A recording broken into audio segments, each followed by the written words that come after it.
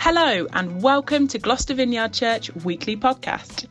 We're creating a community which brings hope and joy to Gloucester, and we're thrilled that you've downloaded this message. This week we're starting a conversation in our community about racism. For many of us, the events in the States this year and the rise of the Black Lives Matter movement have brought this issue to our attention, and so we asked Nick to come and help us to grow in our cultural competence. We asked the question, why should the church care about racism and what can we do about it? This conversation is a primer. There is so much more to be said, so please take some time to thoughtfully consider who you can continue this conversation with. Also, just a quick heads up, Nick uses a word which some listeners might find offensive, though in context it is appropriate. You have been warned. So, without further ado, here we go. So, as you may know, Nick and Mel serve on the leadership team of our church, but they also helped us last term by serving as breakout room leaders, which was wonderful. And what we used to do, and what we still did, what we did this morning, is before everybody else arrives for a Sunday morning on Zoom, we get the breakout room leaders together and we have a little chat. How's your week been? This is what's going to be happening. And I remember there was one week when Nick and Mel showed up before the meeting. We did, the usual Zoom pleasantries. Hello, how are you? How's your week been? And both Nick and Mel looked super blue, and kind of, and I remember Nick saying some stuff like, yeah, it's been a really tough week, and we're still processing a bit. And I'm thinking, my goodness, what's gone on in their lives that I've missed? Like, there's something like, what's happened? I don't know about this. And eventually Nick shared that it was the events in the States. That was the week when George Floyd had been murdered by a police officer, and he shared that was actually what was upsetting him so much. And although, if I'm honest, I'm quite ashamed to admit it now, my reaction at the time was one of surprise, because I was thinking to myself, well, yes, obviously it's a horrible incident, but it's not exactly anything new. And we all know that the Americans have a problem with racism. It's not the first time that a young black man has fallen victim of that racism. And I didn't really understand why Nick had apparently taken the events so personally. So anyway, our Zoom meeting continued much like this.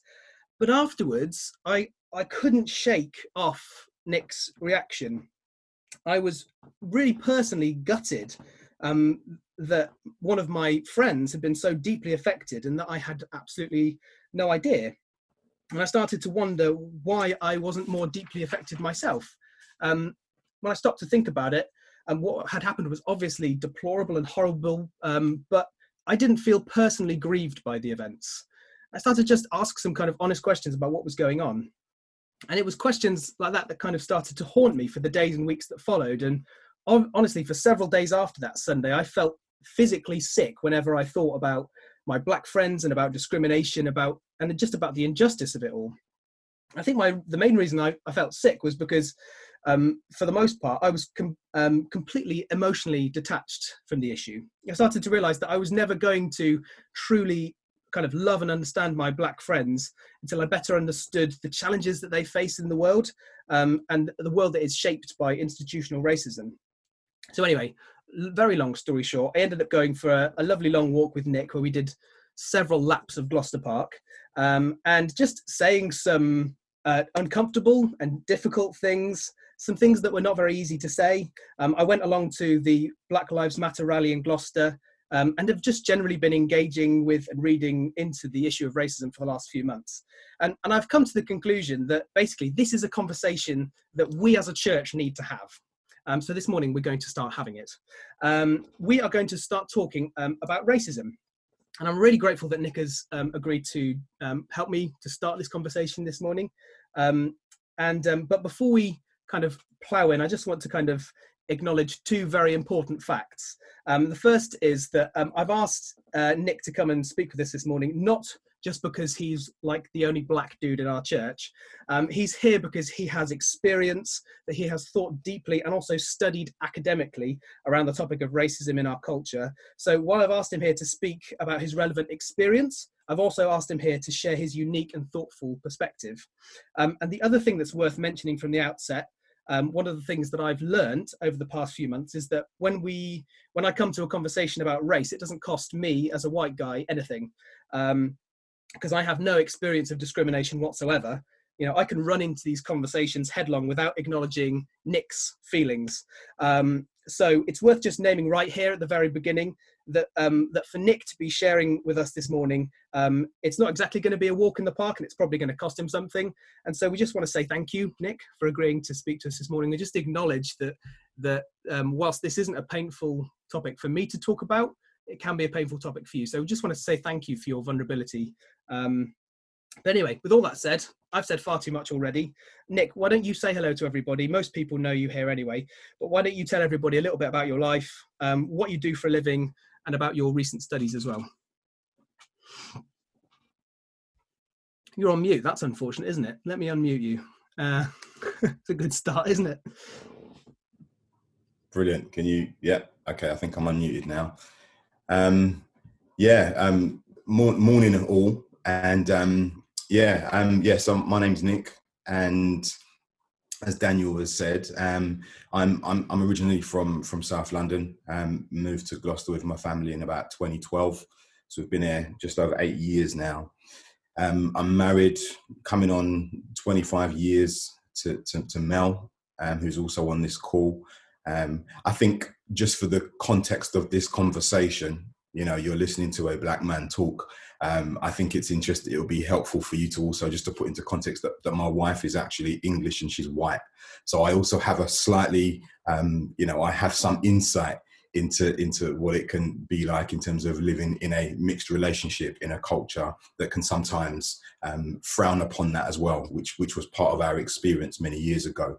We have 4 children. Our eldest is in her early 20s. We've got boys, young men now, 19, and our youngest is 15.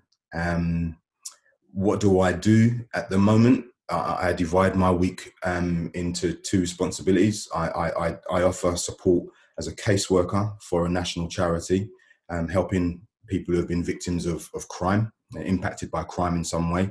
And then the rest of my week, I've got my own. I've got my own private practice where I provide therapeutic support and coaching, so performance coaching. So 2 separate services, which I do in the rest of my week, which I've been doing for several years now. In terms of my kind of, I think Daniel mentioned the kind of academic side of stuff. Last year, 2019 November, I graduated from University of Gloucestershire with a first, thanks to God, in social sciences, which had been a long-term goal of mine actually to kind of get a degree. To do that as an adult mature student was a real blessing. It was a real challenge. As part of that, my research project, I focused specifically on representations of Black masculinity, which really opened up my eyes to some stuff I knew intuitively from the time I've been a young boy, actually, because obviously, as you can see, it's evident that I am Black. So it's stuff I was really intuitively aware of anyway from a young age. But I think for the first time, I probably engaged with it at a kind of academic or, kind of really engaged in it intellectually. And it really was really, really challenging, actually, to come across some of the stuff that I did in that research project. So, yeah, so that's a little bit about me. Cool. And can I just say, Daniel, as well, before we get into it, I think this is a really important conversation to be having, and I also think it's a credit to you to actually create this space for us as a church to be able to start this conversation.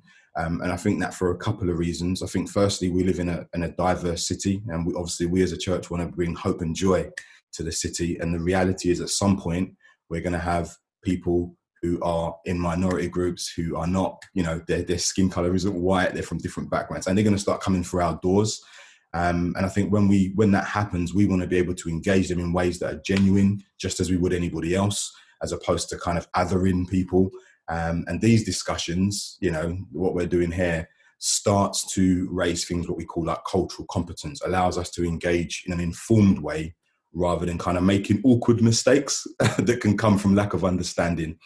And I also think the second reason is that I think though we should celebrate our commonalities, I think being conscious and mindful of our differences is also important, because our differences shape our experiences. And actually in understanding our differences and the impact of our lived experiences, we're better able to empathize with one another and love each other effectively, which we know to be the heart of the gospel. So yeah, so for those two reasons, I think it's great that we're having this conversation. Nice one. Well, thank you. Yeah, thanks for coming in and sharing with us this morning. So as I said, my main agenda this morning is to just literally put this on the table as a legitimate topic of conversation, just because I'm really aware that, just from my own personal experience of chatting to Nick, it's really hard to talk about this honestly for the first time. And so I don't want that to be the case in this church. And I completely echo what Nick's just said about I love that phrase, cultural competence. I think that's such a wonderful, wonderful phrase, and something that I think we can all learn to grow in.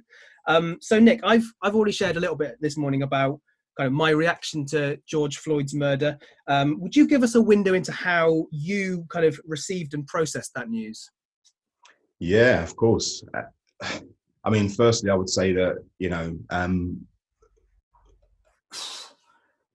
I was angry. I think one of the things that it kind of really brought to the surface this idea of racial trauma. This idea that collectively, when we see these events happening, there is a traumatic impact on us as Black people. But I think for the very first time, maybe, or certainly in a new way, I think this kind of trauma impacted the whole globe. Because with social media now, it was in our faces. Nobody could hide from this reality that this Black man had been murdered by somebody who was there to protect and serve. I think I was, if I'm honest, although it shocked me, it didn't shock me. I actually wasn't surprised at the same time. And the reason I say that is because it's the kind of thing I've kind of been witness to for years. Not necessarily the murder like that, but this idea that it's okay for Black people to be treated, mistreated and treated as subhumans, actually. So I think in that respect, it was traumatic, but it didn't come as a surprise at one level, because I think that's something that I've been kind of grown up knowing, that we're seen as subhuman in that respect.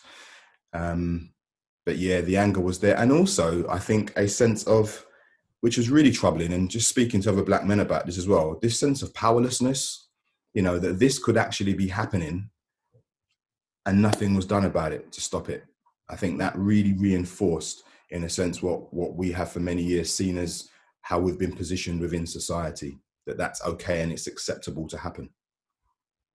Yeah, and that's big. That's a big issue to wake up to, isn't it? And I think one of the things that personally for me I kind of struggled with was the fact that I, as a white guy, was pretty much completely ignorant of that.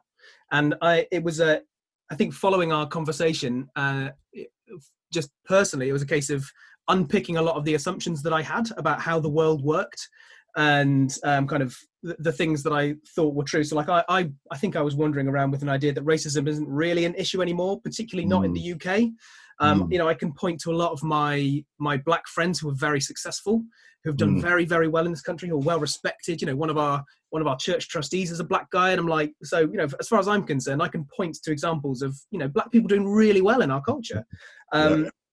I honestly I think that racism was a problem that the Americans have, but we in the UK have largely moved on. And also that I'm not racist in the slightest. I don't do racist things, so I'm not part of the problem. But I think one of the things that you've kind of raised is that for me it was a moment of actually waking up to the kind of the truth of what's really kind of going on, and what it's like to be living in a white dominant culture. And basically, as a white guy, I don't see it. It's the water that I'm swimming in, because it's kind of. So tell me about those assumptions. Like, yeah. Well, if I kind of speak to the ones you've mentioned, so the issue that racism isn't really an issue anymore. I think that the lived experience of many Black people would say something completely different. Yeah. Whether it's subtle abuses, to outright verbal and physical abuse, Even in my, since moving to Gloucester and working, at one point I was working in social housing, and to have a young person that I'd been supporting, quite intensely for some period of time, turn around and call me a nigger, was a bit of a, whoa, actually we're still here, but the reality is that it's very much still an issue. I think that if you're not impacted by racism, I can actually see why it would be easy to come to an assumption that it doesn't exist, that it's not an issue. I can really, in a sense, I can really empathize with that, actually. I guess it would be like not noticing the impact of, lift accessibility in buildings until you need to use crutches, or God forbid you need to use a wheelchair. Until it actually impacts you directly, you wouldn't really see it. And I can get that. It's like when we go on holiday, it's only when we're unable to order a drink or communicate what we want because we don't speak the native language, when we suddenly recognize, oh, this is a bit different. So yeah, I get that. I think in terms of the idea that racism isn't necessarily an issue because there are lots of successful Black people, again, I would say that being successful in no way means that you are remain immune to racism. I mean, I would even argue that actually it could make you more of a target. If you're successful and Black, we can see it even now, can't we? Professionals at the peak of success receive racial abuse. Just the same as anybody else, I'm a fan of football historically. I've read a really good book by a guy called Derek Barradwell called No Win Race, which kind of touches on the history of sport and how racism has been in it. But if you think about footballers like Cyril Regis, who would often experience torrents of monkey chants in the 70s and 80s, John Barnes, Liverpool, England player in the 90s, and other Black players in the UK and abroad, even within the last year, have been open to, racial abuse. Raheem Sterling would be one that we're all probably familiar with. Politicians, Diane Abbott, Labour MP, for example, received almost 50%. I think Amnesty International did a Twitter study, and in the 6-week lead up to the last general election, Diane Abbott received almost 50% of all abuses on Twitter, and the majority of those were racial in their nature. Wow. So, we're talking about politicians, we're talking about athletes, and that's just those. So being successful doesn't make you immune to racism. It exists for all of us. So interesting. I mean, I've got to say, since we've been talking, and since I personally have been dismantling my own ignorance on the subject, I'm starting to notice this everywhere I look.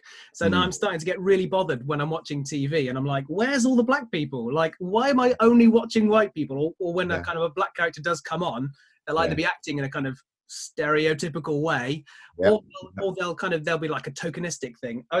We were at a garden centre last week, and I've got to be honest, this really bothered me, but there was an enormous, and I mean enormous, really tacky kind of Christmas display that was up. Big mountain in the middle, and they had these all kind of like Bavarian like little scenes with little figurines ice skating, and figurines with loaves of bread, and figurines skiing down the mountain. There's just figurines everywhere, and they were really expensive and quite disgusting.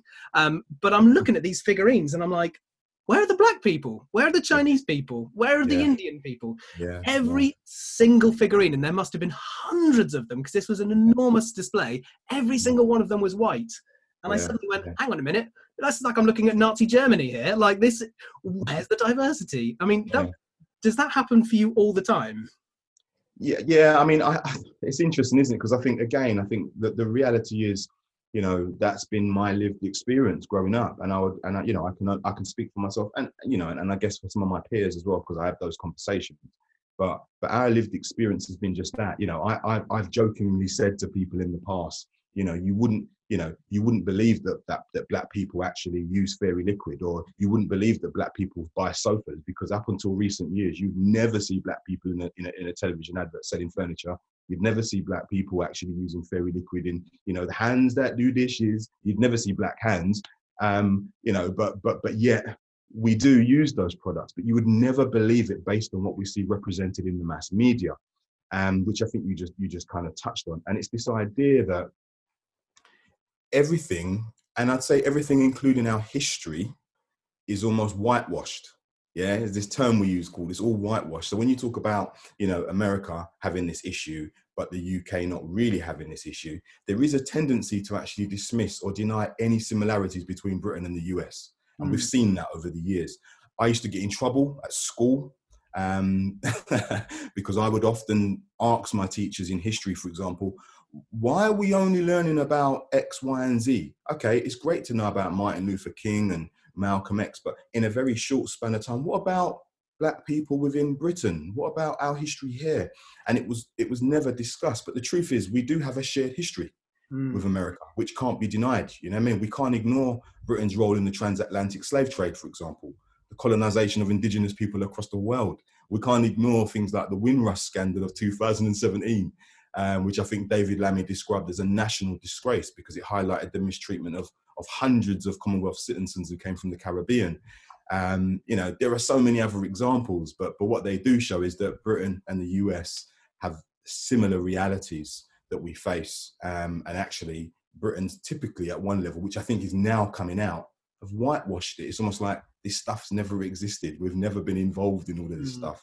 And now it's starting to come to the surface, which I think can only be a good thing because it starts to actually, in a sense, validate first and foremost some of what our experiences as Black people have been, to say that actually, no, it's not the fact that, the guy, my Black friend's got a chip on his shoulder about racism. It's not that at all. Actually, the lived experience of many Black people has been this. And we need to wake up to this reality and own it collectively. So, I mean, even recently, even just this week, we've heard news that some of the senior police investigators who are responsible for the Stephen Lawrence murder, are potentially going to be charged by the CPS for malpractice because they didn't do what they were supposed to do in the follow up to his murder. He lived 5 minutes drive from where I know Dwayne Brooks personally, who was with Stephen Lawrence when he got murdered. So this stuff has been very, very real to us for many, many years, since teenagers. I used to play football with Dwayne, so this is real. I think it's so interesting. And like I say, one of the things that I want this morning to be about is, for some of us, just waking up to the world that we're living in. And I think the thing that's really upset me over the last couple of months is because as a father myself, I heard one story of a kid who it was a white family, and he was explaining to his son the issues of what was going on in the city in America and everything. And this little boy said to his dad, please don't tell me anything else, because I don't want to not feel safe. I don't want to hear that the police might not be completely trustworthy. And honestly, when I heard that story, I just burst into tears because I just thought, well, my little girls are two little white kids. They're never going to know that. But there's a whole section of our society and my friends for whom that's a lived part of their reality. And I think it's a moment for all of us to wake up to that, I think. To wake up and to start to push into, as you say, just cultural competence. So I want to kind of steer the remainder of our conversation towards how do we respond? How do we respond as individuals, and how do we respond as a church? And I guess I just kind of want to ask Nick, I'd love to hear what your definition of discrimination would be, because what we're talking about here, sure, we're kind of zooming in on the issue of racism, but really there's all sorts of kind of discriminations that we could be talking about today. And again, from my personal experience of the last couple of months, I've realized that I am the most likely person to be discriminated against ever. Like white, middle-class, well-off, male, Christian, heterosexual with no disabilities. Like, I'm never going to be discriminated against. But I loved what you said about when you kind of walk into a building, if you've got crutches, you'll notice for the first time how the building isn't set up for you. So why don't you tell us a little bit about how you would describe discrimination? How would you define that? I stick to the word racist or racism, because I think discrimination kind of falls under that, which I think is all about power structures and systems that actually lead to the mistreatment or lack of opportunity or equality of opportunity for a set group of individuals. And in this instance, we're talking about the color of skin, the kind of construct of race. I think that what's true of racism is true of sexism. I think it's a way of thinking. I think it's an ideology which reinforces a false belief that, you know, black people are somehow inferior to white people. It's one that's even been kind of attempted to be justified through science, biological racism, you know, which kind of put races into, you know, said that races are biologically different. And that actually these differences create a kind of a hierarchy of value. Yeah. So I think for me, all of that is about discrimination. It's about racism. And I think the thing to start with is recognizing that this ideology, this kind of way of thinking has arguably conditioned all of us from a very young age, without us even necessarily being aware of it. So I think the first thing to do is to wake up, like you just used the word, wake up and acknowledge that actually, where have we been conditioned to have this false belief, whether we choose, it might feel really uncomfortable to even acknowledge it. And I think you're kind of saying that actually, you know, racism has positioned one group of people as being more superior than another. And I think that's the starting point. And then as a result of that, it's okay, well, what does that positioning, how does that positioning benefit one group of people over another? You know, how has that given one group of individuals, i.e. white people, a head start, you know, a head start, which black people don't have, you know? So when we're talking about, we want to live in a society that's a meritocracy, that everyone gets, you know, opportunity based on merit and their competence and their, you know, actually, we have to kind of look at that and think, well, some people have had a massive, we're talking centuries of head start, not just, you know, you started school because you were born in the one part of the year, you started year 7 earlier than me because I was a summer baby or all that kind of, we're talking centuries of advantage, which we now describe as white privilege, which again can be a term that people kind of find really uncomfortable. The idea that, you know, how could, you know, as a white person, how can I have privilege? That doesn't make sense, especially if I'm white working class. How does that mean I've got privilege? Well, actually, the mere fact that you are white still gives you privilege over someone who's black working class, because you're still going to get access and opportunities that they wouldn't get. And you also wouldn't have to be kind of fearful or conscious of when you enter a space of how you might be treated because of that. So I think the first thing to do is to wake up to it, to acknowledge that there is something about privilege that comes with that. And I think that comes with learning. Start to have conversations like we're having, like what you and I had when we walked around the park, you know, which was, you know, it was equally challenging, wasn't it? You know, because I think ultimately we all want to, we're relational, you know, so we don't want to kind of be misunderstood, you know, we don't want to be cancelled out, we don't want to be rejected. So to have those conversations can be quite hard. But yeah, it starts there, I think, and then there are some other things we can do as well. Well, let's talk about some of those things. But I think fundamentally, before we do, I just want to ask you, why is this something that we as the church should step into? Because I mean, I think we can all agree that we as a society, we want to kick this out. But why is this an issue? Why should we look at this from the perspective of the gospel, from the perspective of Jesus? Why is this a church thing? Do you understand the question? I do. I think it's like I said right up front, actually. You know, the gospel is centrally about, you know, God, giving his only son, you know, sacrificing his son, as it were, in order that we could be in relationship with him. And we want to bring that hope to the world. And actually, the city we live in is one in which there are a range of different communities, people from different backgrounds. And I think there is something about the gospel that says, you know, the Bible talks about, every tribe, nation and tongue, you know, worshiping God together. And I think that we have an opportunity as a church to be reflecting that now. Why wait till we're in heaven before we see that, when we can be doing that now? And I believe that richness, that rich tapestry of difference that we could see in a local church, I think does more to glorify God than a kind of monocultural environment. So I think that we also know that Jesus spoke out against injustice. He spoke against, wrongdoing.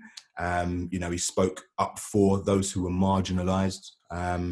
You know, and I think that that's something that we as a church need to be doing as well. And there are different things and different places to be doing that, but certainly race would be one, in my opinion, which has been overlooked for a long time by the church, actually. So it's interesting. I think everything that's happened this year has almost been a wake-up call to the church too, in my view. But yeah, fantastic. Yeah, I think I've been really struck recently reading and rereading some of the letters that Paul wrote to the churches that he planted. And it's interesting because we tend to read those ones quite a lot, and we tend to have our favorite little bits that we kind of fish out. And we also tend to go straight for the bits where he tells us what to do. And it's all about kind of like where are my instructions, you know? Yeah. But if you read the letter as a whole, and when you read lots of them back to back, you start to hear him saying the same thing again and again and again. And you start to realize that one of Paul's main agendas when he was communicating with his churches was about breaking down the barriers that people were putting up to separate each other. Yeah. I think Paul had a really key part of his theology that when humanity was created, we were created to be one with one another and also one with God. And that's absolutely key to everything that Paul was saying. And so when he was writing to these churches, so much of what he was kind of diving into and trying to unpick was the ways that these churches had excluded people, either kept people out from the church or divided people who were within the church. And you read it again and again. And once you notice it, you see him doing it all the time. He says it really explicitly sometimes. He says, you know, there is neither Jew nor Greek, male or female, slave or free. So he's breaking down those barriers that we throw up. But he also does it more subtly when he talks about how God is creating us to be a new humanity, by which he means he's bringing us back to the original design for humanity, that all of us are one together, that whatever barrier we're throwing up, be it economic or gender barriers or race barriers, whatever it is, it's our job to tear those down. It's our job to create communities for which those barriers mean nothing, that we are all one together. We are all equal and equally loved in the eyes of God. So yeah, I love what you've said about that. And I think that's definitely our heart for the church, is that our church would represent the racial diversity in our city, because, you know, fundamentally we believe that Jesus died for every single person in this city, no matter who they are, what they've done, where they were born, the color of their skin, you know, the state of their body, wherever they're at, Jesus died for them. And I think this is one way, one really important way that we can dive in, and by having this conversation, we can start to take those barriers down. So thank you. No, it's fine. It's fine. I mean, and I'd say that, you know, we have an opportunity now, because, you know, historically, you know, the church has a backstory of actually literally physically excluding people of color from local congregations, which is why you have, you know, denominations that are predominantly black denominations now, because initially, when coming to the UK, actually churches were turning people away. Yeah. You know, so I think, and that's not the heart of God. That's not the gospel. So we now can actually readdress those things and turn it around, which is great. Yeah. Wonderful. Well, guys, in a moment, we're going to take some time to jump back into our breakout rooms. We're going to pray together for this issue and for any other issues that are coming up. But Nick, just to kind of round things off, let's say we as individuals want to kind of dig in ourselves to do some stuff. I guess I got kind of two questions for you. First of all, as we've said, having these conversations can be difficult, and often I personally was quite scared and afraid of having a conversation with you, but I found it wonderfully fruitful. What would you say to someone who is worried about kind of approaching their black friends and just saying, can we talk about this? Yeah. I think one of the things that racism has been very good at over the years is causing division, which we know again is not Christ's heart for us. He wants unity. So I think we go into it knowing that Jesus wants unity in the church and in society. So I think we go into it with courage, knowing that. I think I'm going to make an assumption here. Most black people, if they're approached by somebody who is white, who is coming with a sincere willingness to engage in this subject, and, you know, a willingness to listen, to learn, to understand and to be able to empathize, rather than, you know, approaching with a view to, you know, so coming with that agenda, let's put it that way, I think would be responsive.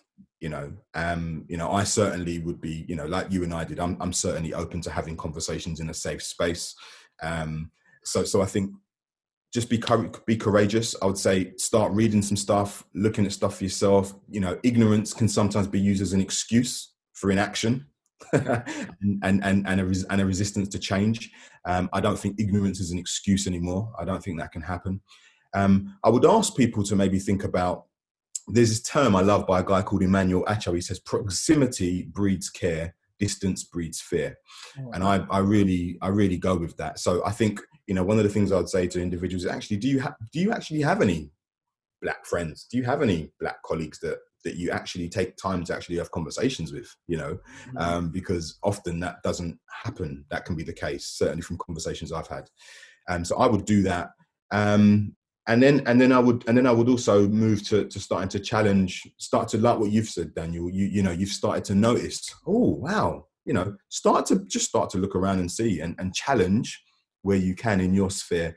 And I think for anybody who's a parent, have those conversations with your kids. You know, I'm not necessarily saying that, you know, you want to start talking to them about some of the graphic nature of what's happened historically, which can be quite traumatic, because I think it needs to be differentiated and age appropriate. But I certainly think just helping them to kind of recognize, when we watch this TV program, what do you think they might start to get them to think and notice that there's differences and there's an imbalance in some places, and they start to consider that. And I've got some books and documentaries and Netflix things that will be helpful to watch and read as a starting point, which I'm happy to share as well. Yeah, that's great. Thank you. I think what we're going to do is we're going to we'll send out some recommendations in the weekly emails. If you want to do some reading or better, get on your Netflix account and do some watching.